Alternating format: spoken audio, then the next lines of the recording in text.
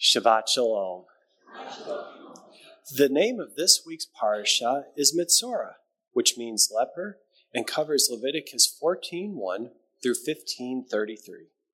Adonai gave Moses instructions on cleansing a person from leprosy. The priest would go outside the camp and examine the person. If the person was healed from leprosy, the priest ordered that 2 live clean birds, cedar wood, scarlet yarn, and hyssop, be brought for the healed person. 1 bird was sacrificed in a clay pot over running water, while the other bird was dipped with the cedar wood, scarlet yarn, and hyssop in the dead bird's blood. The person was then sprinkled 7 times by the priest, who pronounced the person clean and released the living bird. The person then washed their clothes, shaved off all their hair, and bathed with water. They could return to the camp, but must stay outside their tent for 7 days. On the 7th day, they would again shave off all their hair, wash their clothes, and bathe themselves with water, and then they would be clean.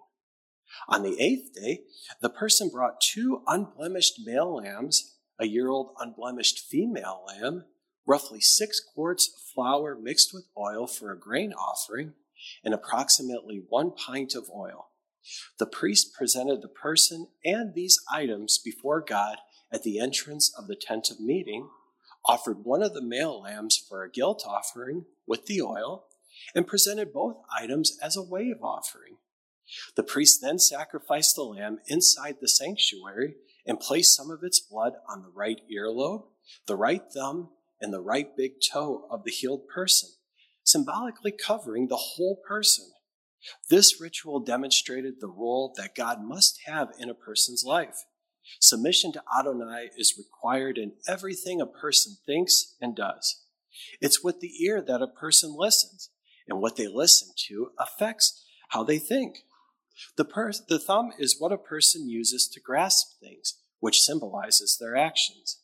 A person's feet are what moves them, and this reflects where they go and what their priorities are.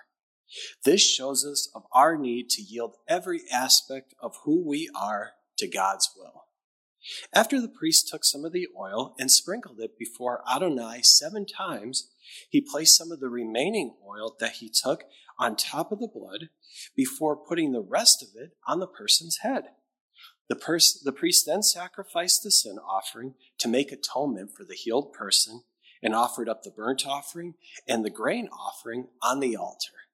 The priest had made atonement for the healed person, who was now clean.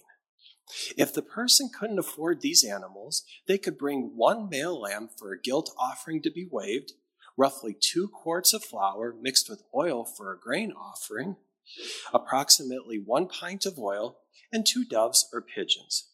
The procedures for sacrificing the lamb and using the oil are repeated here, but one of the pigeons or doves was sacrificed as a sin offering and the other for a burnt offering, together with the grain offering.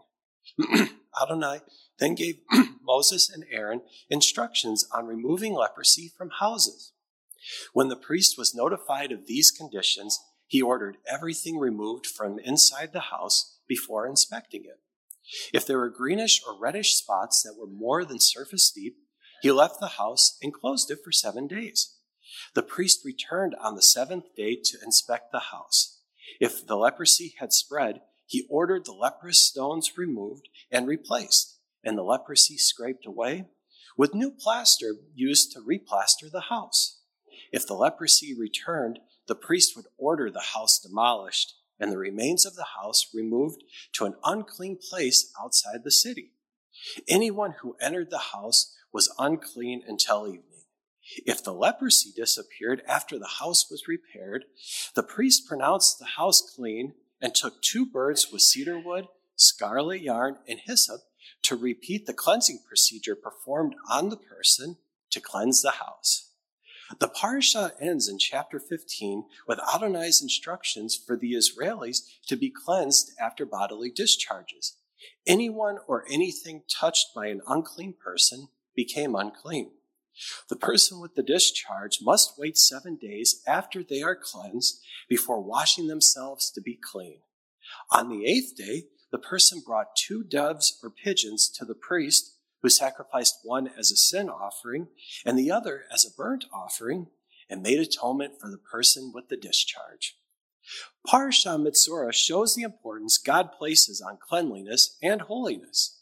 The standards in this parashah were put into place for the Israelis to keep themselves clean and to provide restoration for those healed from these conditions.